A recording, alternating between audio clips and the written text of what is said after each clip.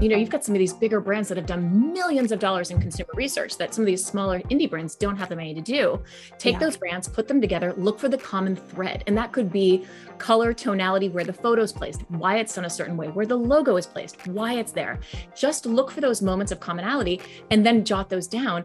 Don't replicate what they're doing, but look for the hierarchy and the architecture that they've spent millions of dollars perfecting, and now take that and rethink it. Because those big brands are looking to those indie brands for what they're going to do next.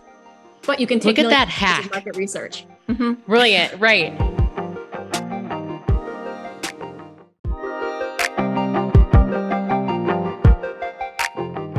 Welcome everyone to No Surprises, season 2. And we are a look inside the ambitious, joyful, and occasionally terrifying journey of creators.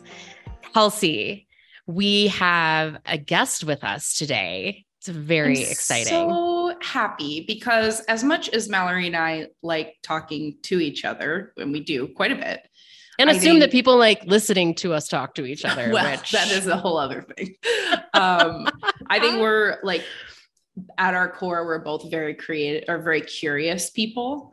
Mm-hmm. And so when Mal and Raina and the rest of the team came together and said, this season, we're going to focus on talking to people about creativity, I was like, great. You might as well say that like I am legally obligated to eat a bowl of delicious Lucky Charms every morning, because that sounds like an ideal scenario for me. Mm-hmm. Yeah. And each episode this season, we're going to be taking a deeper look into something that pertains to each of our guests, and also something that our team at Week the website holds dearly internally. But yeah, join us in welcoming our guest today, Taja. Taja, how are you? I am great. I am thrilled to be your first guest on the second season. So thank you for having me. Yes.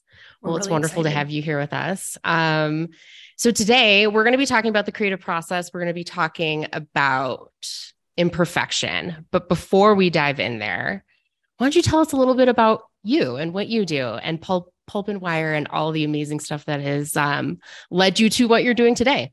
Sure. I'll give you the 5-minute tour, if you will. So Perfect. I founded the company Pulp and Wire in 2004. My background is as a designer. So a big part for me in creating the company was to put the creatives the center of the process. And the old world agency model is very much it's a bit antiquated, in which, everything would be ported through an account manager to somebody else. And then ultimately the creatives who sat on the third floor in a, cubicle would do the design and then spit it back for someone else to tell them, kind of like a game of telephone, what needed to be done. Now that process can work for some people, but as the creative who also needed to have a seat at the table and think strategically, it just didn't work for me. And I knew there were other incredibly talented creatives out there who also were thirsting for more responsibility, that seat at the table with the clients, and being able to be futuristic and think about the end result while also in their head designing it. So I started the company. We've grown slowly over the last 19-ish years, almost 20 years. And there's 20 of us. We're located in Portland, Maine. We're a mix of hybrid and in person. Thank you, COVID. But it works really well. And our focus is in the natural and organic CPG category. So over the years, and we'll kind of talk about this too, we were a Swiss Army knife. We did a little bit of everything for everyone. But then as we really found our passion, and my background was initially in industrial design. So for me, specifically in the automotive side, everything was it was smell, it was touch, it was environmental, it was immersive. So I changed into graphic design and worked in different agencies. And then where we are today, we do a lot in CPG, so consumer packaged goods. And that is branding and design for better for you brands and better for the earth companies. So again, it is still immersive. Everything that you buy, there's a reason it's jumping off the shelf to you, because we're aligning with you as our key consumer. When you touch it, when you read it, it's all a relationship. So really kind of bringing in the foundational roots of what I loved about industrial design and building die lines and creating things with my hands, and then bringing it through to the CPG side, but really working with brands that we believe in, that are going to bring better ingredients, better food, better relationships with the consumers to market. And we do everything from market strategy, again, figuring out who the consumer is, what's your voice, your messaging, who are we reaching, why. We bring that into the creative. We've got a roadmap. Now the creative can align with that roadmap, and we can help bring it to life visually. And then you can have the best design and the best strategy, but if no one knows you exist, you're not going anywhere. So that then moves into web design, creative, digital marketing, content creation, all of that good stuff to get the awareness for the brands. I love that. that. I hope people know this, but that is a whole lot of stuff in your portfolio that you offer. And it truly is like a full circle moment. Like you said, like if you can have the best brand in the world, but if no one knows about you, then is it really working for you? Right. And you can have the most beautiful design, but if you look like 8 other people on the shelf, that's not going to work. Man, there is a time when I kept seeing the same font somewhere and it was on every new CPG. And it was, I know it in Canva as the font Barbara. I don't know what the other, but I'm like, there it is. There's Barbara again.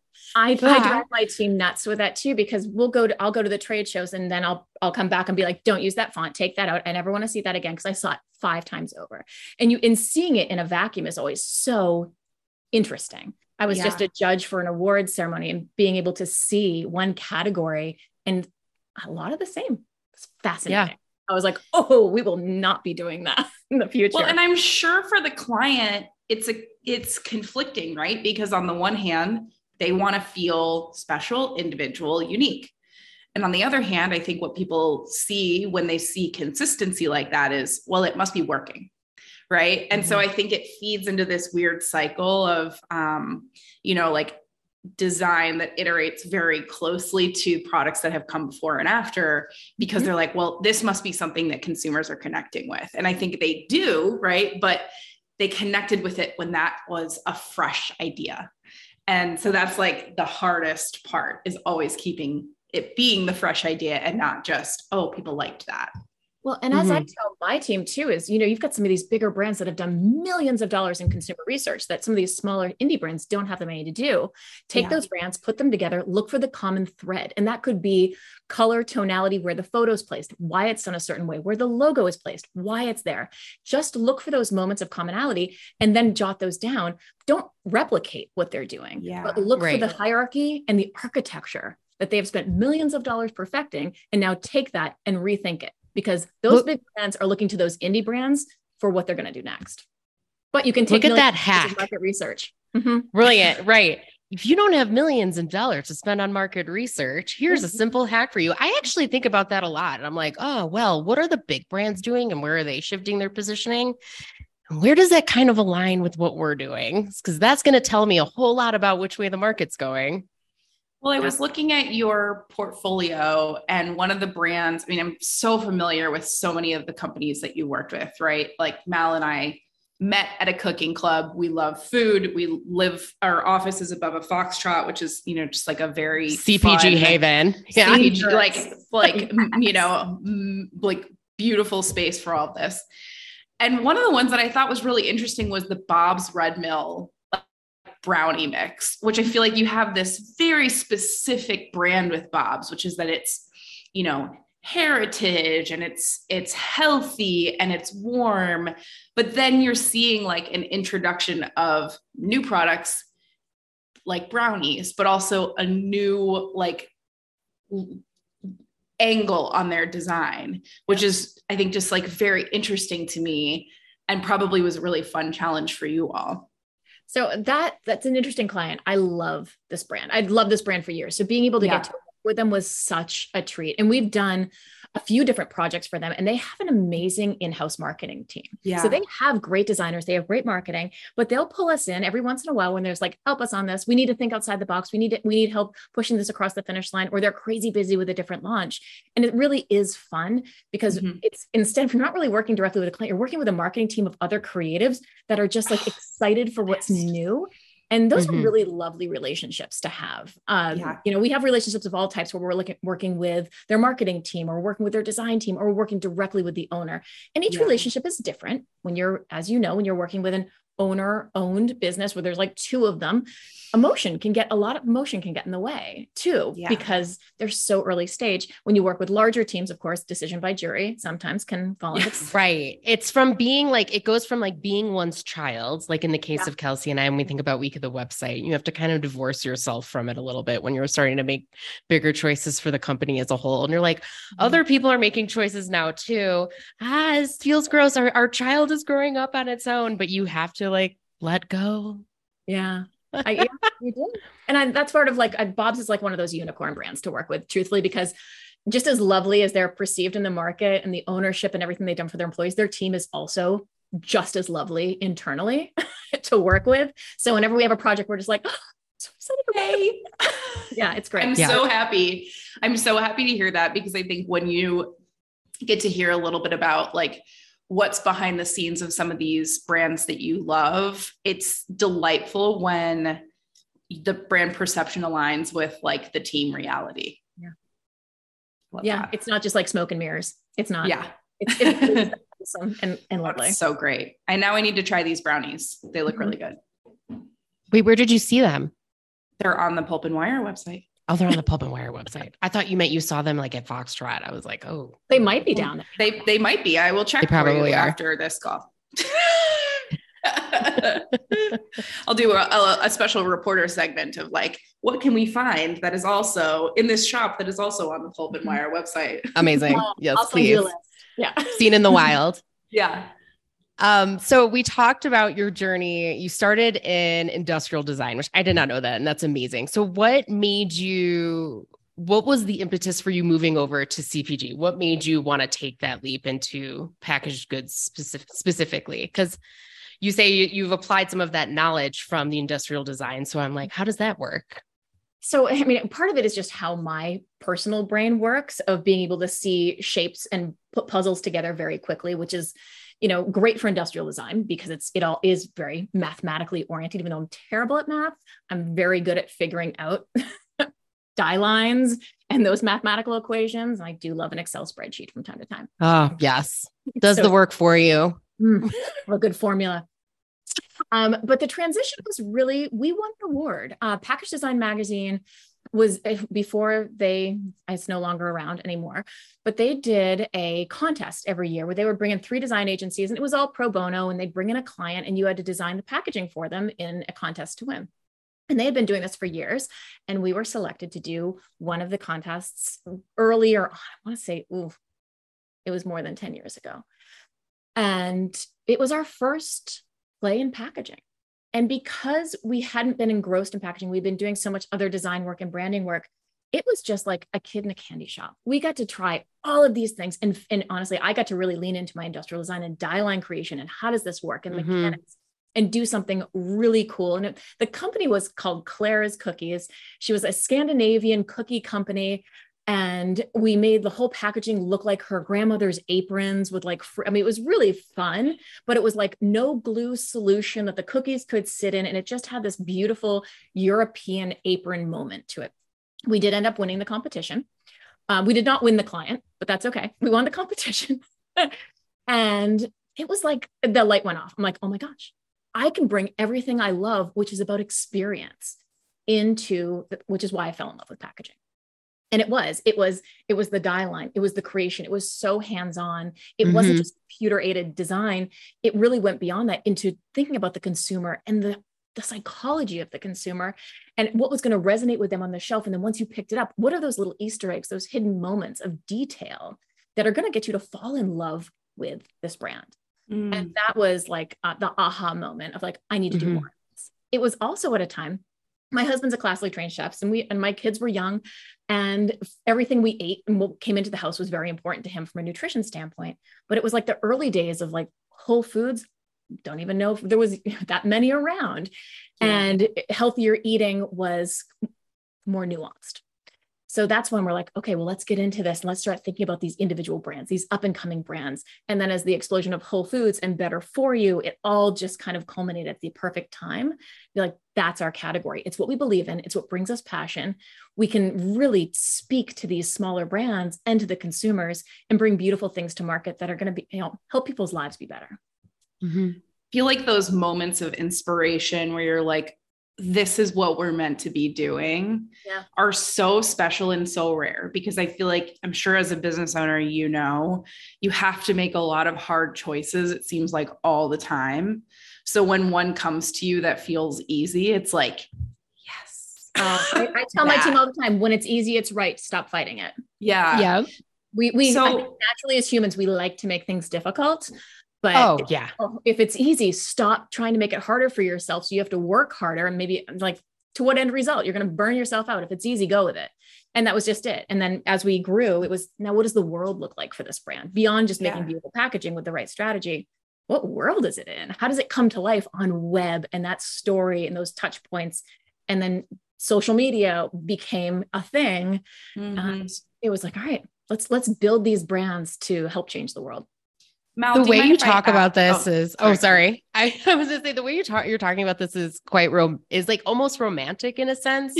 And I love that because you're touching on something that, as someone who works in the same field, I notice the Easter eggs. I notice the cohesive storylines. I notice when brands go above and beyond to bring in that storytelling aspect. So like you talked about using the grandmother's aprons in the design, those like touch points of nostalgia that just make something so special. And those little its and bits that, like you said, help you fall in love with a brand. Like my favorite recent experience of this is the Vital Farms eggs. Their little newsletter that they put in it. Every time I get like, I will only buy Vital Farms because one, I know that they're pasture raised, but then two, it's like, what's going on at the farm? Who's the hen of the month? Like they formed a connection with you without even knowing you. And that's huge. Right. Mal, this also because I also wanted to raise chickens at one point. I mean, that doesn't it's not really surprising if you look at how I'm dressed right now. We're like, of course.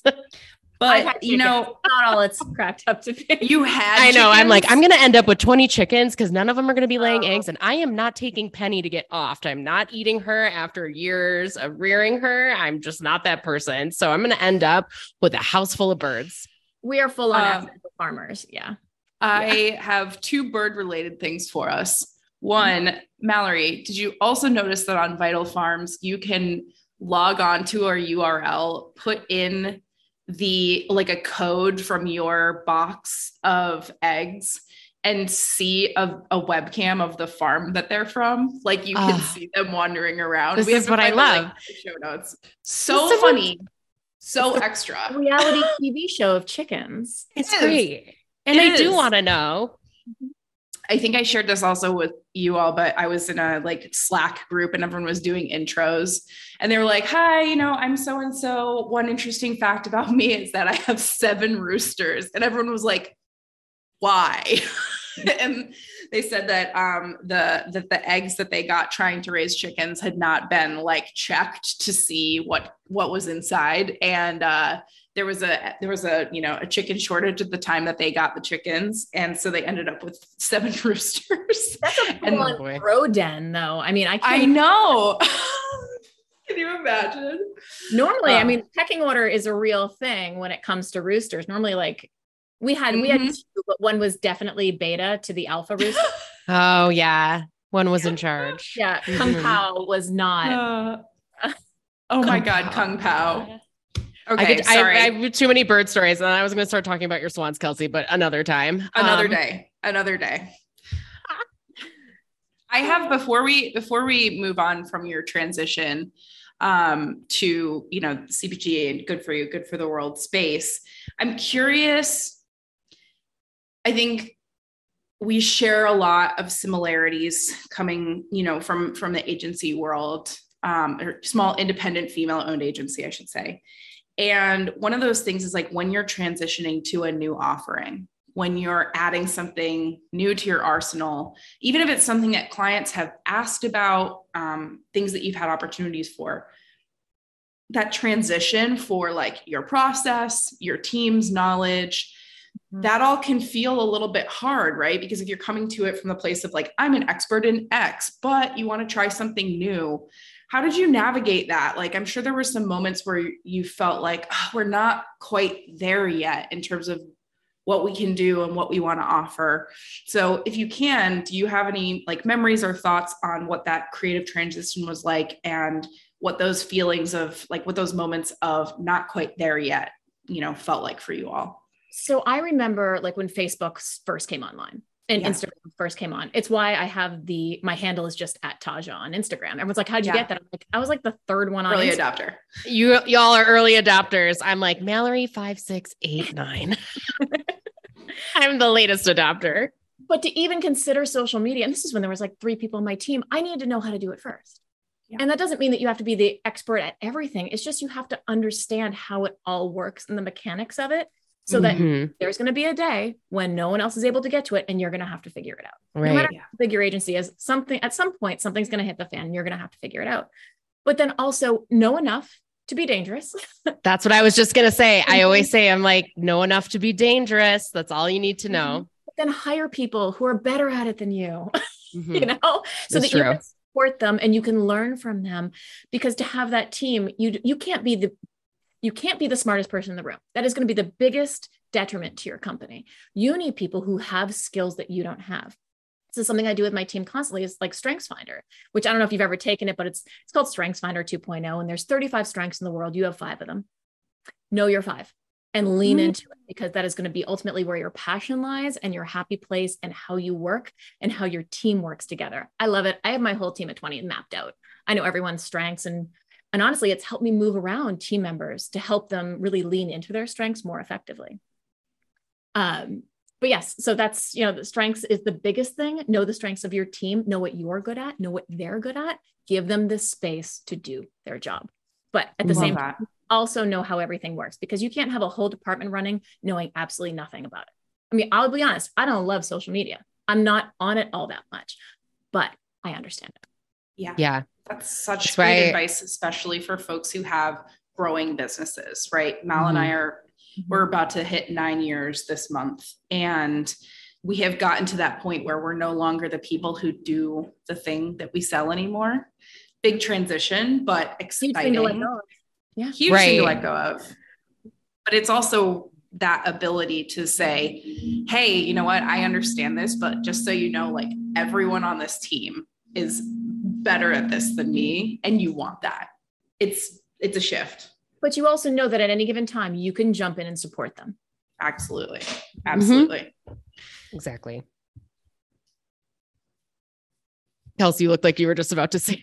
No, I'm sorry. I was doing like a where I was trying to, and I was like, at the moment.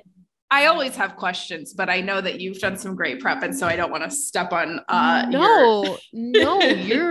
No, I mean, I think the beauty of prep is that I'm like segue into the creative process. I believe in preparation is something to be done and then almost thrown out the window. It helps give you a baseline, enough to be dangerous, enough to hold a conversation. But then also the freedom to play and let a conversation take you where it needs to go. I love that. And so we are talking about creatively, like how we all work. But Taja, I'm wondering, when you started your own agency and you were coming from industrial design and then you're moving to CPG, did you adapt your process or what you had known as your process from one industry to the next? Did you take certain things with you? Did you find new things out along the way? Did you mold it into something new, essentially? I mean, luckily they're complementary. So everything in industrial design, because I was going to school in the late 90s. So it wasn't so much computer aided design. It was a lot of like handwork. And I also grew up doing woodworking and things like that. And power tools are like my happy place. And we talk about having building a chicken coop makes me very happy. I get really jazzed when I get to tell people about all of the tools I own. I'm like, I have a power drill. I know. Trust me, I know how to use it. Going to Home Depot or Lowe's in the weekend is not like a bad thing for me. I'm like, what do we need? I show up to Home Depot with a new person in tow, and every single time the first thing I say to them is, do you know that Home Depot is my favorite store? It's my favorite store. And I will show up at 6 a.m. with the contractors and I'll be like, what do I need? Anyway, yes, Home Depot is my love language. Same.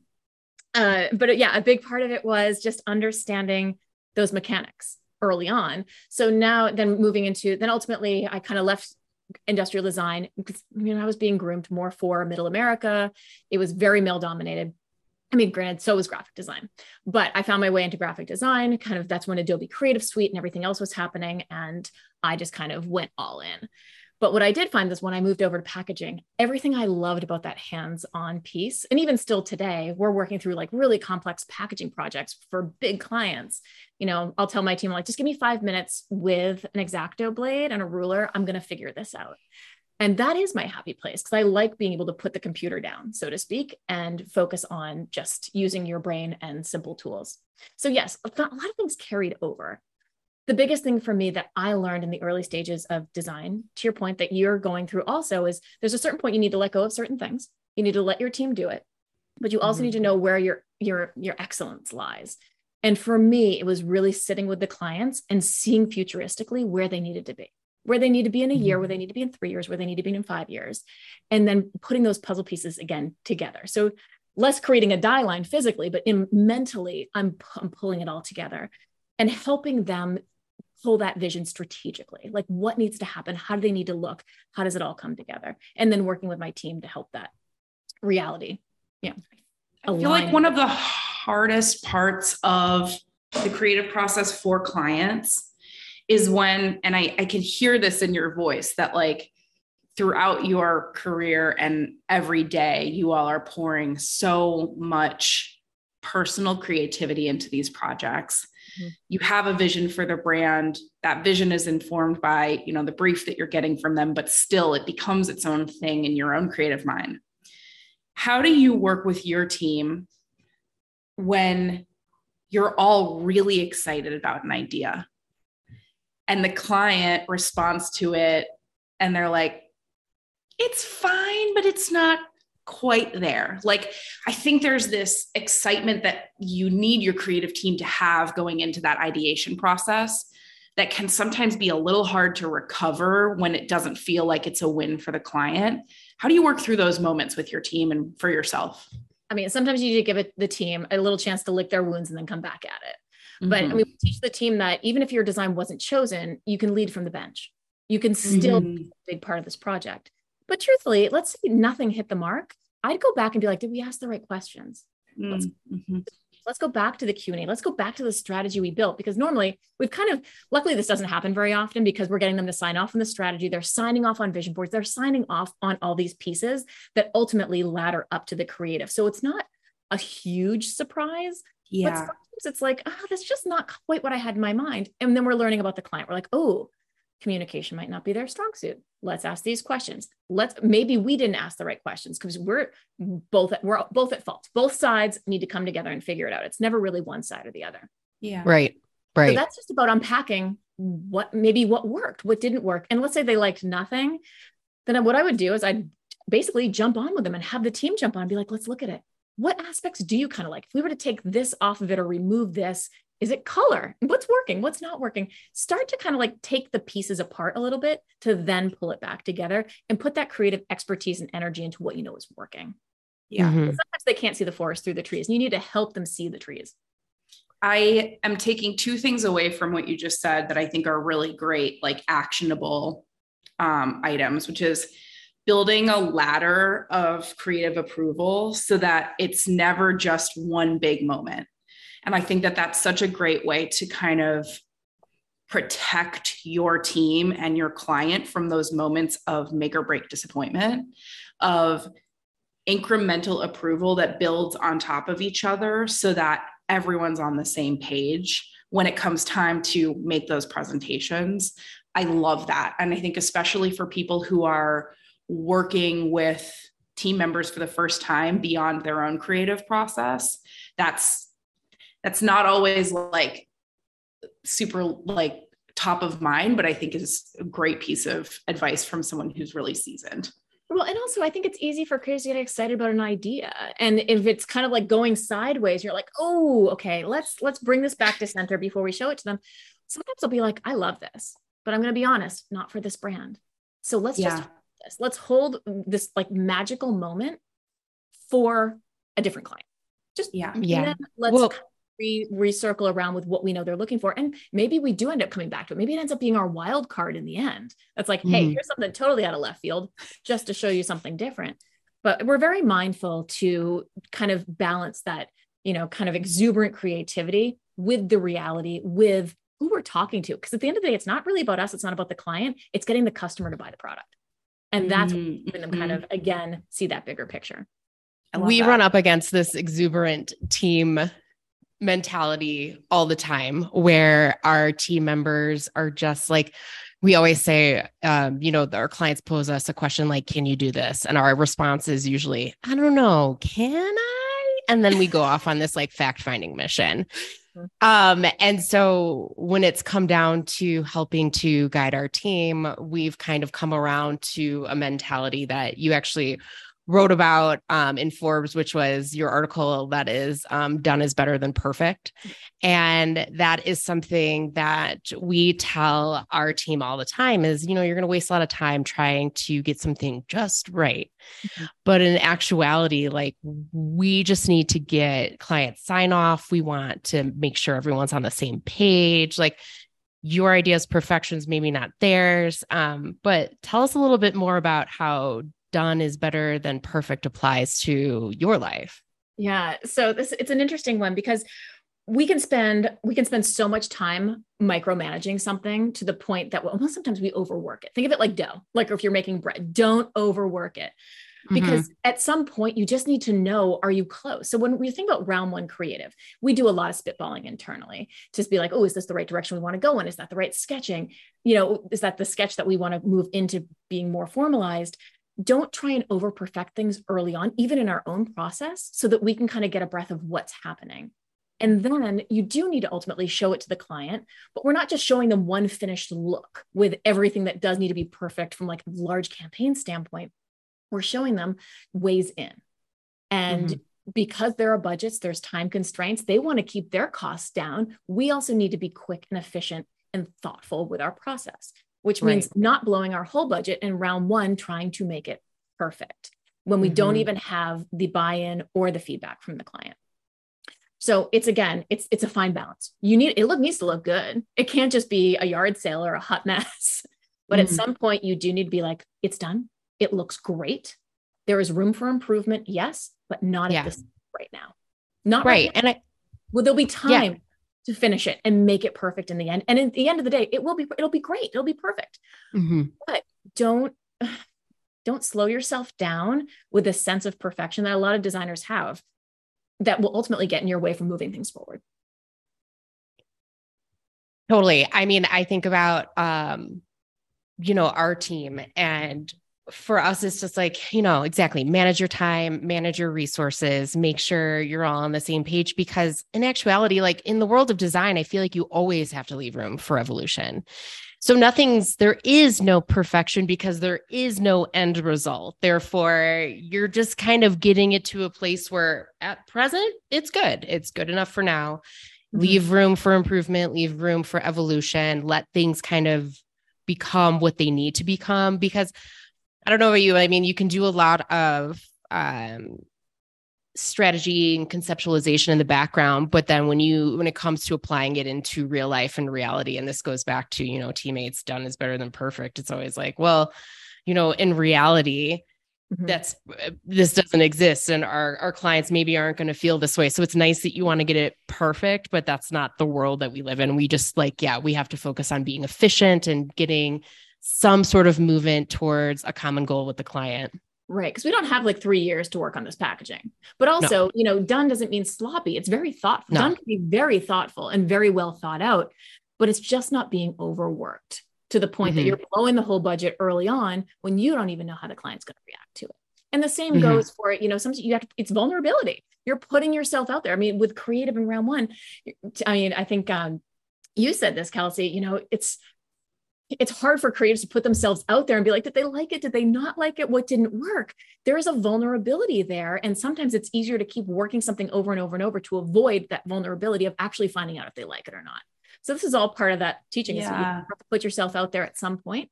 So find that right stopping point that feels good, but also you don't need to take a mental health day because you overworked it so much that now you're burnt out from doing it.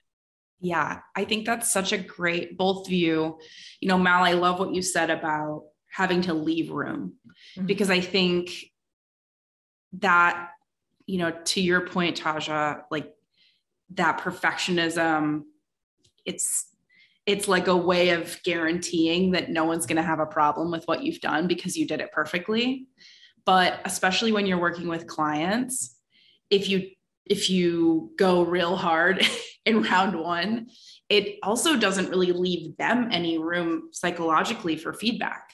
Because if you're an empathetic client and you're working with a team you believe in, people you have experience with, and they come to you with something that looks really polished, really finished, really ready to go, and you're like, I'm so sorry. You almost don't want to give feedback. That's not it. No, yeah. It's like, it makes it really hard for them to find a way in to give that feedback. So I think I love what you both of you said about this of, you have to leave space for that feedback. Mm-hmm.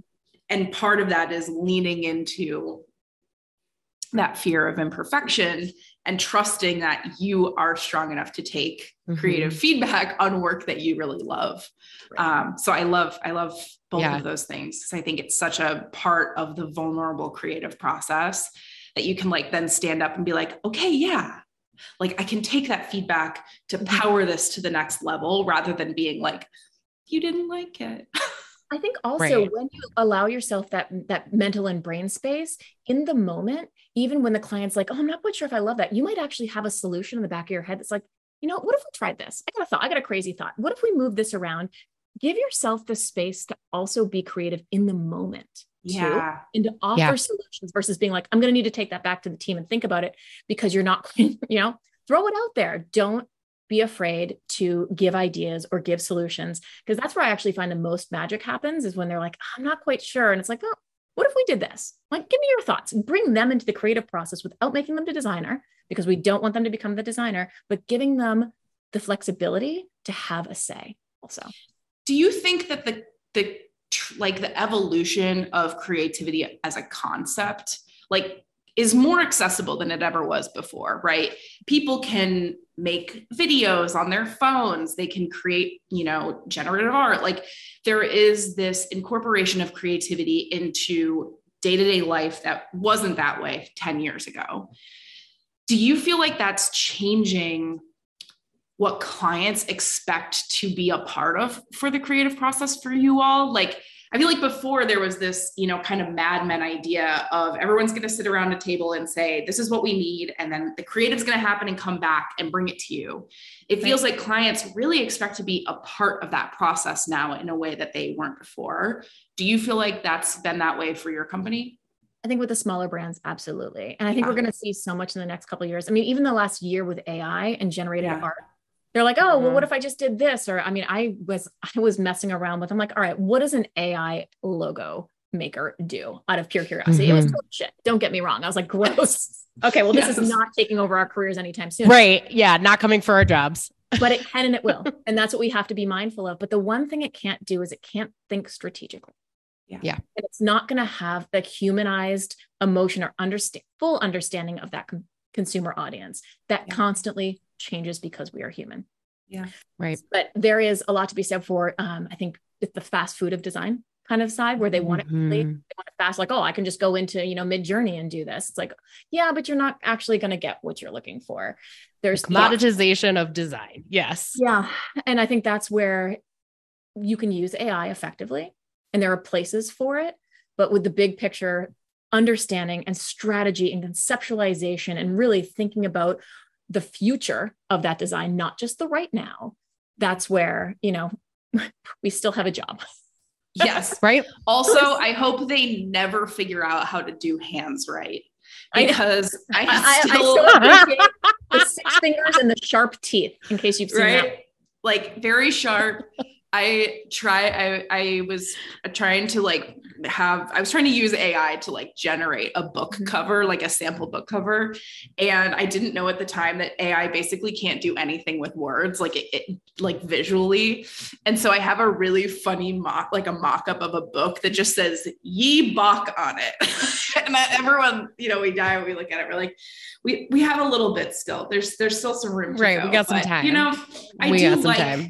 I do like that there are more ways for clients to experiment with design and then very quickly find out that it is harder than they expect, because I think it does, for the right people, give them a moment to check in and understand oh yeah, I can get 80%, 70%, 60% of the way there.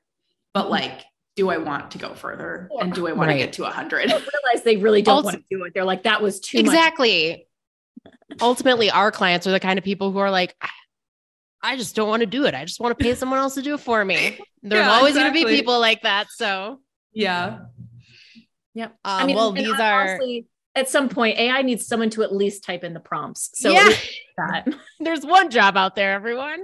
I'm really good at prompts. Lead Listen, typer. Yes. I'm a real human being who's going to take my 10 normal fingers and type on the keyboard, and you still can't beat me to that challenge. Right. What happens with a CAPTCHA? Like, are they getting wise to CAPTCHA codes? Or are we going to need humans to put those into still to make sure it's not all robots? I know. Well, I know we're getting to the end of our time. Taja, thank you so much for this. Mal, is there anything else you wanted to touch on before we wrap up? No, I was just going to say it's brilliant to end on some of these wise words. But before we break, Taja, is there anything you have going on in your horizon that you want to talk about? Oh, goodness. Nothing overly important. It could be a walk outside. It could be like space. That's quiet time. I'm waiting for the sun to come out. It's been gloomy here in Maine. It feels like now 2 weeks. So I'm excited for like 70 degrees in sunlight this weekend. But no, I mean, I've got my podcast that I've been talking with CPG brands. So if anyone's ever interested in how CPG brands are being run by their owners, tune in. It's called the Brand Alchemist Podcast.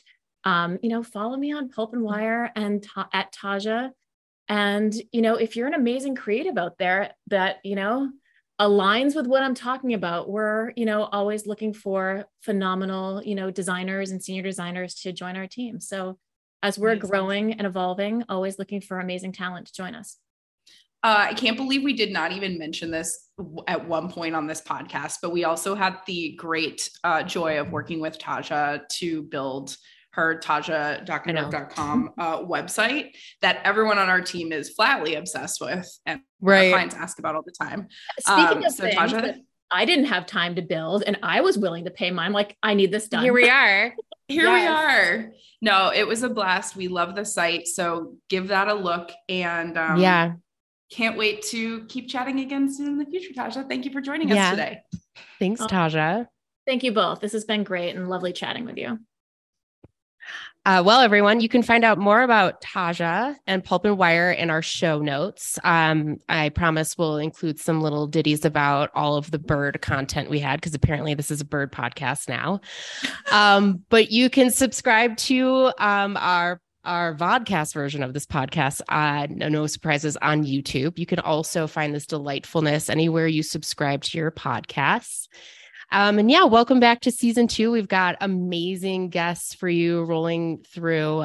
So be sure to check back more, and we'll catch you soon.